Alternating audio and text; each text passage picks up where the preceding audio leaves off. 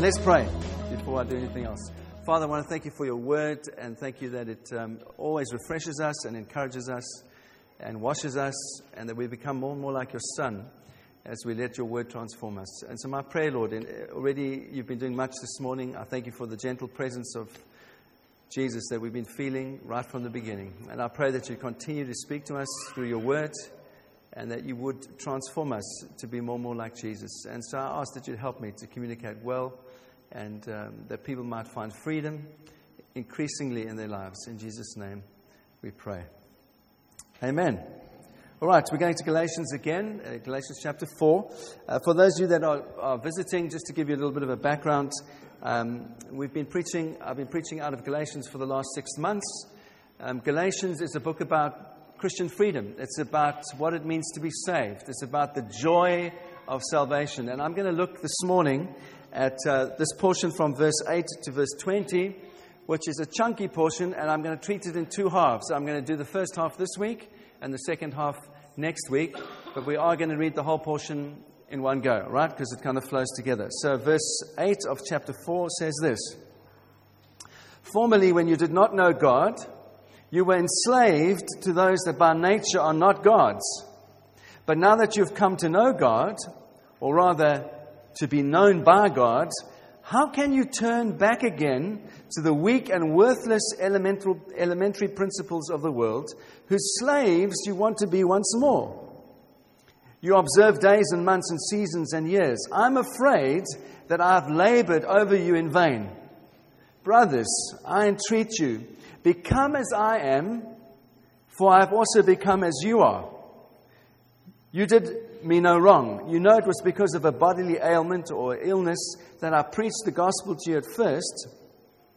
And though my condition was a trial to you, you did not scorn or despise me, but you received me as an angel of the Lord, even as Christ Jesus. What then has become of your joy? For I testify to you that if possible, you would have gouged out your eyes and given them to me. Have I then become your enemy by telling you the truth? They make much of you, but for no good purpose. They want to shut you out, that you might make much of them. It is always good to be made much of for a good purpose, and not only when I am present with you, my little children, for whom I am again in the anguish of childbirth until Christ is formed in you. I wish I could be present with you now and change my tone, for I am perplexed about you." So we've been looking at the life of Paul. Just a little refresher briefly. Remember, in about AD 44, the church is doing really well. There's lots of people getting saved. They're not just Jews any longer. They are now Gentiles. And Paul is in Galatia, in Asia Minor, in a place called Antioch. And a lot of people that are not Jews are getting saved. And so this presents a problem to the church, because these guys come into the church who are Judaizers, and they say, actually, you must become Jewish to be a Christian. And Paul is challenging this, and we've been looking at this over the last 6 months. And Paul lays out this clear argument to the people in Galatia. And he says in chapter 2, the basis for us being made right with God, it's got nothing to do with our race, our culture, our moral code, our background. It is solely because of the righteousness of Jesus. As we believe on the righteousness of Jesus, that pleases God and we are saved. And so he establishes right at the beginning, that's the argument in chapter 2, that we are being made right with God through faith in Jesus and nothing else. And then he uses various arguments to reinforce that central thought. And he says in chapter 3, he says, how did you receive the Holy Spirit? Did you receive the Holy Spirit by obeying rules and regulations and obeying the law of Moses? No, you didn't.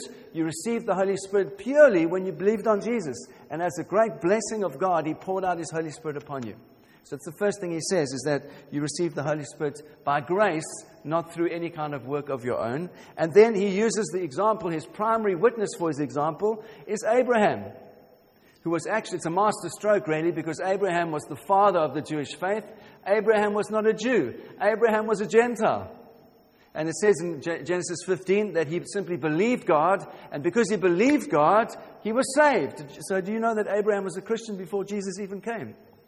because he believed in the promise, and the promise was concerning Jesus. And the scripture says, as he believed in the seed of the promise, which was Jesus, he was made righteous, and he was saved. And then he started walking by the Spirit, and God started to transform him and change him and shape his worldview and change his whole future, and he became the father of the Jewish nation. But he lived by faith before anything else. And so then there's a problem that Paul has to address, and he says, well, I need to then speak about the law. Why did God allow the law to come through Moses? Didn't that just complicate stuff and make it very difficult for us? And I've spent a couple of weeks explaining that. If you weren't here, please listen to the podcast if you would like to find out about that. And then we looked in the last couple of weeks that the great blessing that we have is not that just that our sins are forgiven when we believe in Jesus, when we believe in the promise of God through Jesus, but we are adopted as sons. And that's a whole nother thing. That means we have every blessing that was due Jesus, we receive. And the inheritance that was Jesus's, we receive. And we are sons and heirs, full sons and full heirs of the promises of God because of what Jesus has done for us. And that's a whole different thing. And that also is part of being saved. That you're saved from your past, but yes, you have the most amazing future and glorious future in Jesus, and you become a son of the Most High God. This is incredible. And this is the gospel. And we need to understand both of those things. Not just that we're saved and we're set free from our past, but our future is the future of Jesus, because He's bought that for us by His blood. It's amazing. This is the gospel, all right? And now in chapter 4, Paul slightly starts to do a different thing. He starts to appeal to the Galatians. He set the scene. We understand where he's coming from with his argument. And now he begins to appeal to the Galatians and say, don't go back in any way to the law. He starts appealing to them, saying, please, I'm begging you, don't go back to that which you have been saved out from. And basically what he says that your joy is at stake. How many of you need joy in your lives?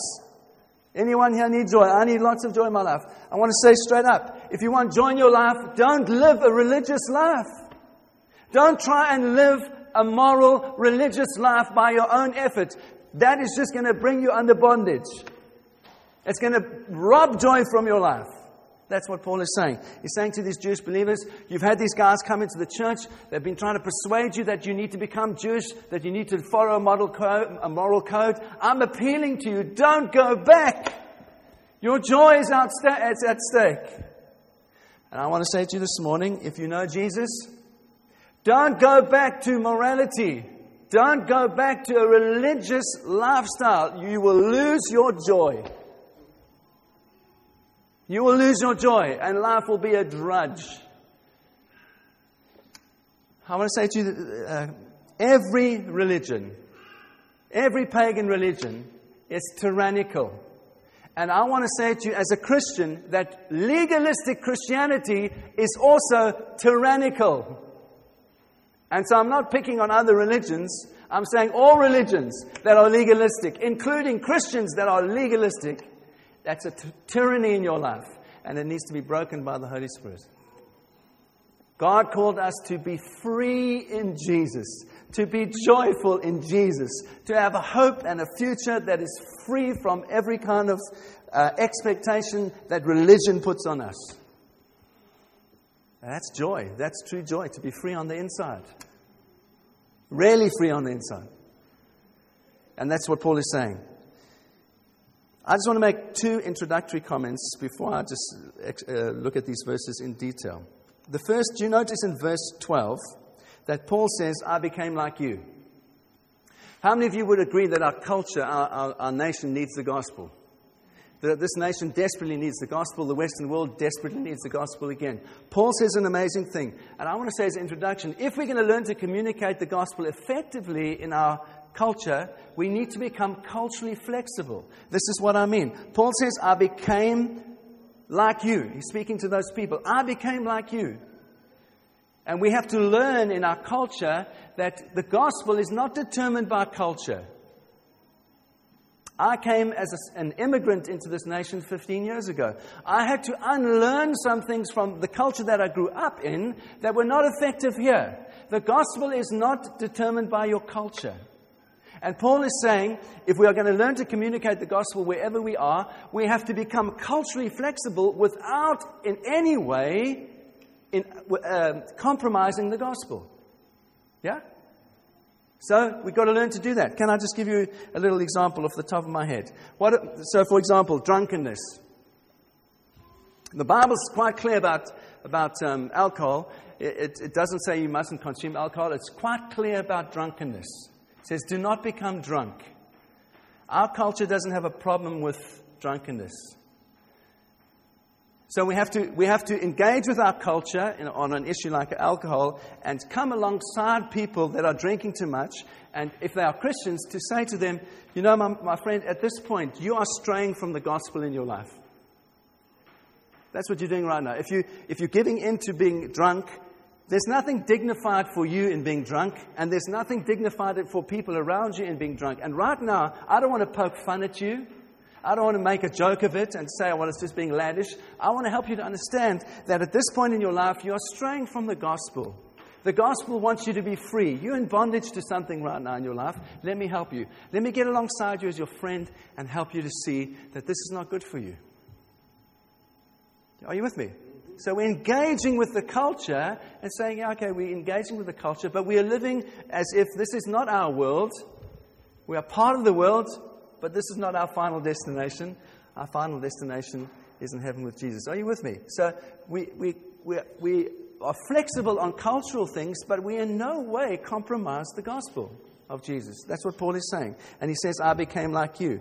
And he says it again in 1 Corinthians 9, for example, verse 19. He says, though I am free and belong to no one, I have made myself a slave to everyone to win as many as possible. And he carries on. He says, to the weak I became weak, to win the weak. I've become all things to all people, so by any possible means I might save some. I do this for the sake of the gospel, that I might share in its blessings. Paul is saying the same thing in a different way. He's not saying I'm compromising the gospel. He's saying I'm engaging with your culture. I'm learning to be like you so I can reach you in that context with the gospel. And so I'm encouraging you as believers, as you go into your workplace, as you teach, as you at university, as you are doing your trade, whatever it is, as you reach into your world, engage with that world, but don't compromise the gospel, the good news of Jesus. That's what Paul did, right? And I think one of the hallmarks of legalism and a legalistic mindset that focuses on doing the right thing to earn God's approval is that people become inflexible and they become obsessed with details. That's a hallmark of legalism for me. So, in other words, unless you dress like me, unless you think like me, unless you do what I do, it's not good enough. That's legalism. Paul was never like that. Paul and Jesus wasn't like that. What did Jesus and Paul do? They lived with people. They got to know them personally. They ate with them. They talked with them. They lived with them. Who was it that accused Jesus of being unacceptably involved with sinful people? Was it the sinful people? No, it wasn't. It was the religious types. It was the Pharisees. It was the holy ones. Don't be involved with those people. Don't engage with them. Don't touch them. Don't eat with them. And Paul wasn't like that either. He engaged with his culture, and in his culture he made a difference without compromising the gospel. We need to become culturally flexible if we're going to reach the gospel, the people with the gospel of Jesus. Secondly, this is my introduction. I said, I will promise you, I'll do it in half an hour. So I've done 10 minutes so far. Second, if we're going to be effective in communicating the gospel, we need to learn to be transparent. Notice Paul says in verse 12, he says, I became like you. He also says, become like me. Don't you think that's an amazing thing for anyone to say? Become like me. Well, I think that comes from this simple thing that he's been so consistent in his life. He's been so open with his heart. People have seen him in good days and bad days that he can invite the Galatians to imitate him and become like him. And I want to remind you as my friends this morning that I've been thinking about this, that often our words are not sufficient to convince people, and sometimes they are not even the most important thing that convinces people about the truth of Jesus. I think it's as people look into our hearts, they look into our lives, they see how we handle difficulties, they see how we handle trouble, they see how we handle interruptions when things get in the way, they see how we handle disappointments, how we conduct our relationships with each other and outside of the church, that they can see how real Jesus is in our lives and how much the gospel is affecting us. That's what really counts. And so I've found that people generally find faith through relationship with other people, and relationships that are honest, relationships that are joyful, even if those people are flawed. That's how they find faith. In other words, I'm saying to you that people are not won to Jesus through arguments. Don't engage in arguments. They never produce anything. They just produce fighting. Don't try and convince someone in their head about atheism. Pray. Love them. People are not saved by reading books generally. Some are. Not generally. What people are saved by is the lives of loving Christians that influence them. That's what convinces them in the end. Love wins. Love convinces. When you accept someone and love them. And so I don't think that Paul is being arrogant here. If he had said, become like me, without first having said, I have become like you, he would have been arrogant. But he's not. He's urging them. He's not urging them to be as right as he is. He's not urging them to agree with everything. He's saying, I want you to be as joyful as I am. I want you to be as free as I am. That's where he's coming from. So when he says, become like me, he's saying, I'm living joyful, I'm living free. Become like me, joyful, free. Not perfect, not always right, but free and joyful. That's what I want for you. And so this is why he appeals to the church. And so the title of my message is No Turning Back. No turning back. I could have called it Joy is at Stake, but I've called it No Turning Back. And so let's look at those verses in detail. And I want to say three things. Simply this. Part of being joyfully free means not forgetting what it was like before we knew Jesus. That's what Paul's trying to say to them. Don't forget what it was like for you before you knew Jesus. Christians forget so quickly of what it was like before they knew Christ. And what does Paul say in the first verse that we read? He says, formerly, when you did not know God, you were enslaved to those that are by nature not God's.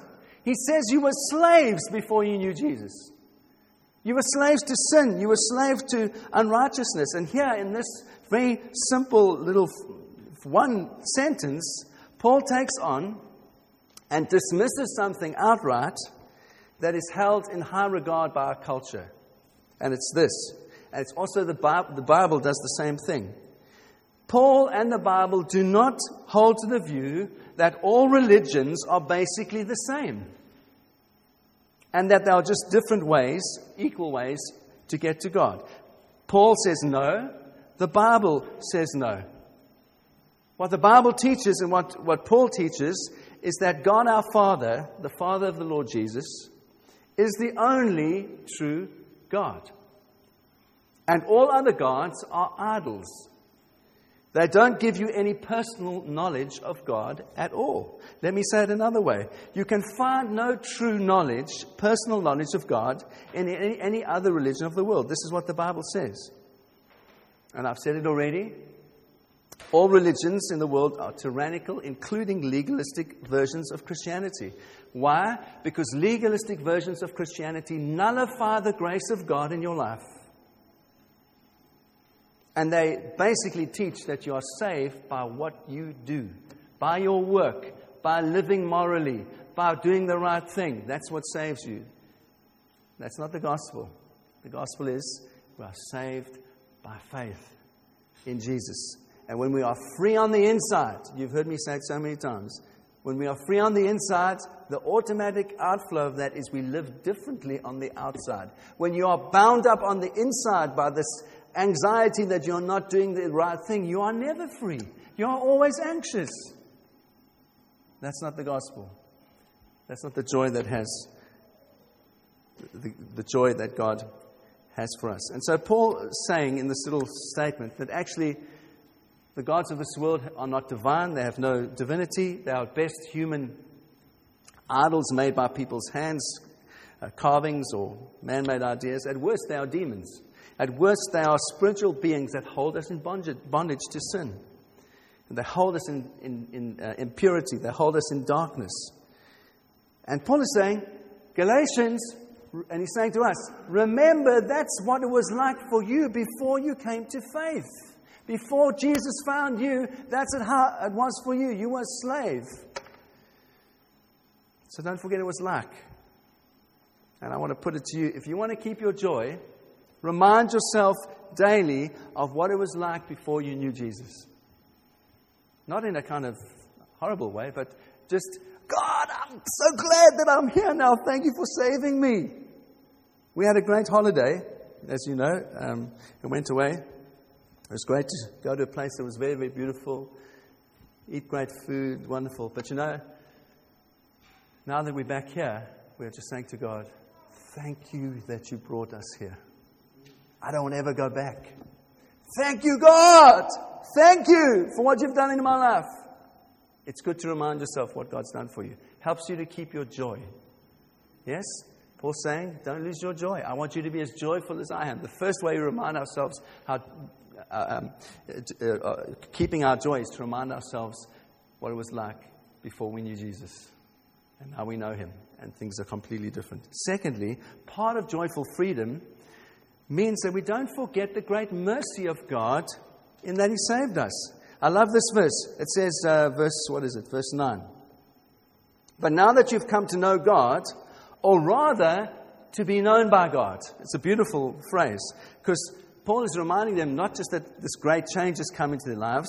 Paul's reminding the Galatians, in the whole of the letter, what did he remind them? He said in chapter 3, Jesus was clearly portrayed to you, placarded. Remember the word is placarded? Jesus was lifted up like a giant billboard in your life, and you saw him. And you saw the cross of Christ, and when you saw the cross of Christ, you came to faith, and the Holy Spirit was poured out upon you, and you experienced great blessing. These are all the things that Paul has reminded them of, and that's a brilliant picture to us of what the Christian faith really is. It always begins with the preaching of the cross. The Christian faith always begins with the lifting up of Jesus. Lifting up the cross of Christ. That's what we place our trust in. And then we receive the blessing of God as we simply just continue by faith to believe the promises of God for our lives. That's what the Christian faith is. And the heart of conversion is that, in fact, that as we know Jesus, we can know God. As we know Jesus, we have seen the Father. The only way to the Father is through his Son. And these things are magnificent, says Paul. That's what he's been trying to say to these guys in the first 4 chapters. But now he says something which is even more profound. He says, not only is all of that true, and that's magnificent that it is true, but this is also true that God knew you first. God knew you first. Not only that you have known God, but that God first knew you. Man, that's incredible. He's saying that God chose us. God knew us before we were saved. It's true that God knows everyone, but he sets his heart, he sets his loving knowledge on his people in a deeper way. And what I'm trying to say is this, that none of us would have ever have believed in Jesus if God did not draw us all by his grace, by his kindness, by wooing us towards himself. None of us would have known him. None of us were looking for him. That's what the Bible says, Psalms. None of you were even looking for God. And yet he, in his kindness, he found you. And he reached into your life. And he transformed your past and your present and your future. That's the kindness of God to all of us, his loving grace. And so Paul says, remember that. Remember the mercy of God when he converted you. Remember what it was like before him. Remember the mercy of God in your conversion. That will help you to keep your joy. And the third thing that I want to say, and I am finished, is this. If you ever go back to religious living, you will lose your joy. I've said it already. I'm finishing with this. Paul says it. He says, now that you've come to know God, or rather be known by God, the thing we've just spoken about, how can you turn back again to weak and worthless principles of the world, whose slaves you want to be once more? Don't go back to religion. Don't be convinced by these guys that say, actually, you really have to live by rules and regulations. Unless you just think that I'm picking on the early church. I'm not. I'm picking on us. Paul was absolutely horrified. He was saying to the people, I want you to be joyfully free. I want you to be like me. And I don't want you to do anything that enslaves you again. And you might think, well, he picks on this thing of holy days. He says, there's these super spiritual types in the church, and they're saying, you must observe holy days. And Paul says, if you say what days are more special than other days, you're going back to religion. How can you observe religion? How can you observe and say, this season of fasting is more meaningful than any other season? And we still do that in the church. The church is full of legalistic religiosity. And it's a passion of mine to help us to be free in Jesus.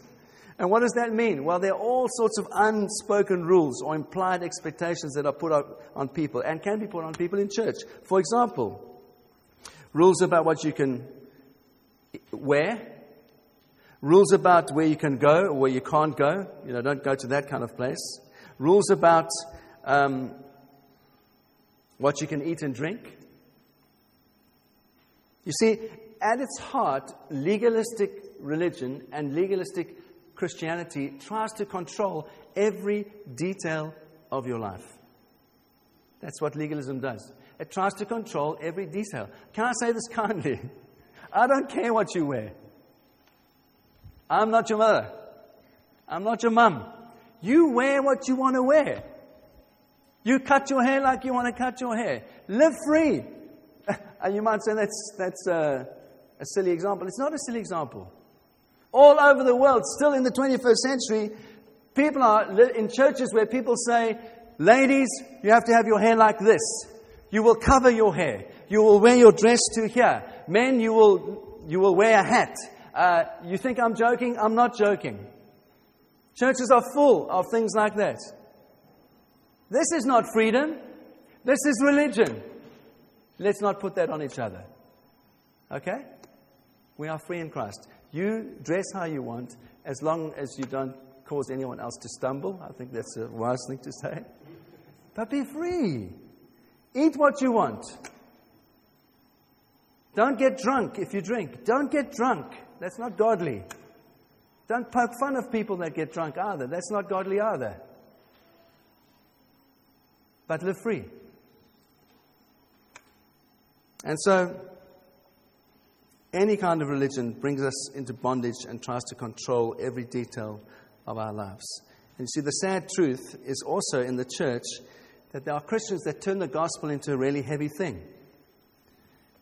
And so they put on you, unless you attend every conference, unless you attend every meeting, you're not a good Christian. Unless you come to all the prayer times, you're not a good Christian. Have you ever lived under that? I've lived under that. I know exactly what it's like. Well, it is good to pray. It is good to be encouraged. It's good when the church comes together in some kind of crisis to fast and to say, God, we're trusting for you for this thing that we need breakthrough on. But you can't put that onto people. That's just control. Nothing good comes from control. We are free from all of that in the gospel. Am I ranting this morning? You see, what Paul is really saying in this portion, he's saying this. If you live like that, if you allow those expectations to determine how you live, Paul is saying you really haven't understood what the gospel is. You don't really yet understand the gospel. And that's why he says in verse 11, I'm afraid that I've worked hard in vain.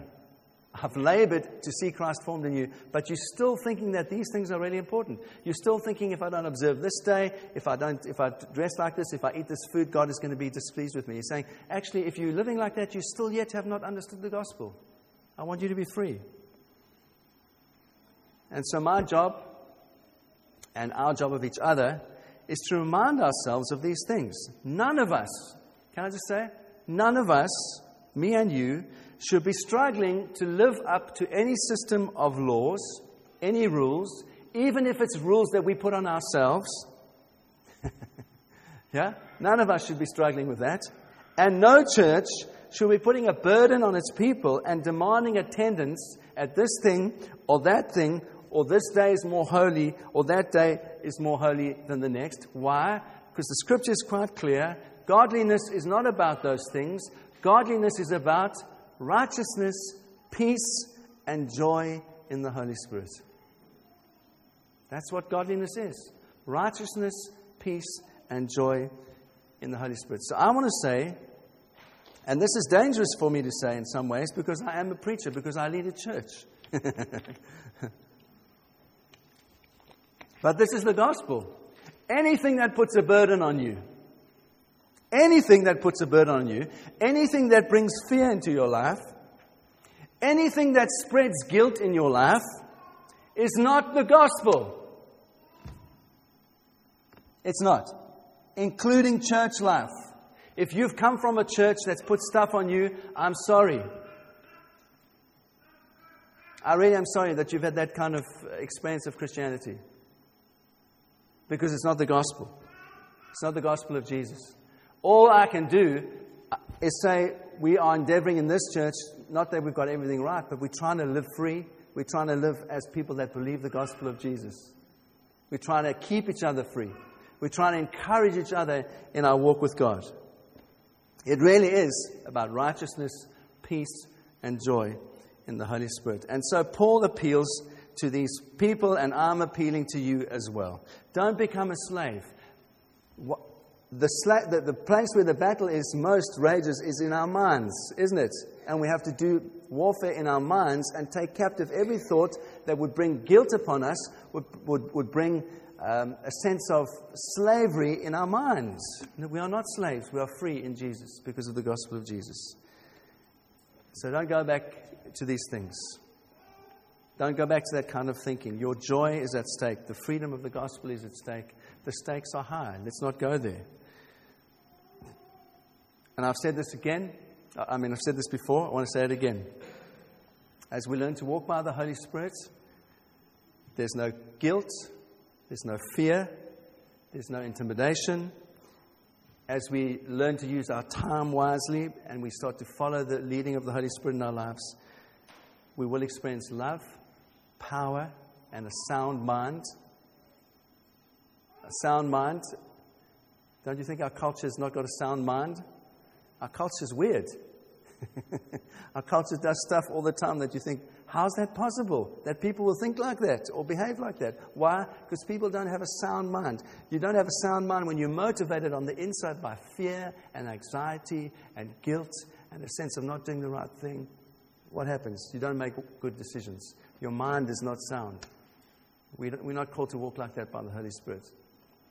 He will give us a sound mind as we follow His leading. And we'll be full of love and kindness and patience as He leads us. So I want to say to you this morning, as we finish, I want to pray for us as a church that the Holy Spirit would empower us to identify and throw off every form of legalism in our lives, that we would be free. And I'm not asking you to do that for somebody else. All right? This is not a license to go around and say, oh, Joel, you're being legalistic about that thing. Let me just put it right in your life. Or Helen, oh no, that's legalism, Helen. That's legalism. Deal with that. No, I'm asking us under the power of the Holy Spirit to say, Jesus, in my life, in me, what still needs to change? Where is there still fear? Where am I not trusting you? Where have I strayed from the freedom of your gospel in my own life? Help me to see, and I want to change. Help me by the power of the Holy Spirit. Amen? Stand, and we're going to pray. And we are finished. We're going to have some coffee.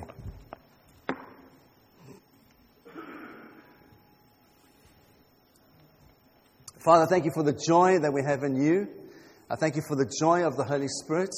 I thank you, Lord, that your word says that you've come that we might be free and free in Christ. And so, Lord, I just want to thank you for this wonderful community of believers, these people that you are gathering. Lord, we thank you that you've set us free in Jesus. We thank you for the joy of our salvation. We thank you for what that means.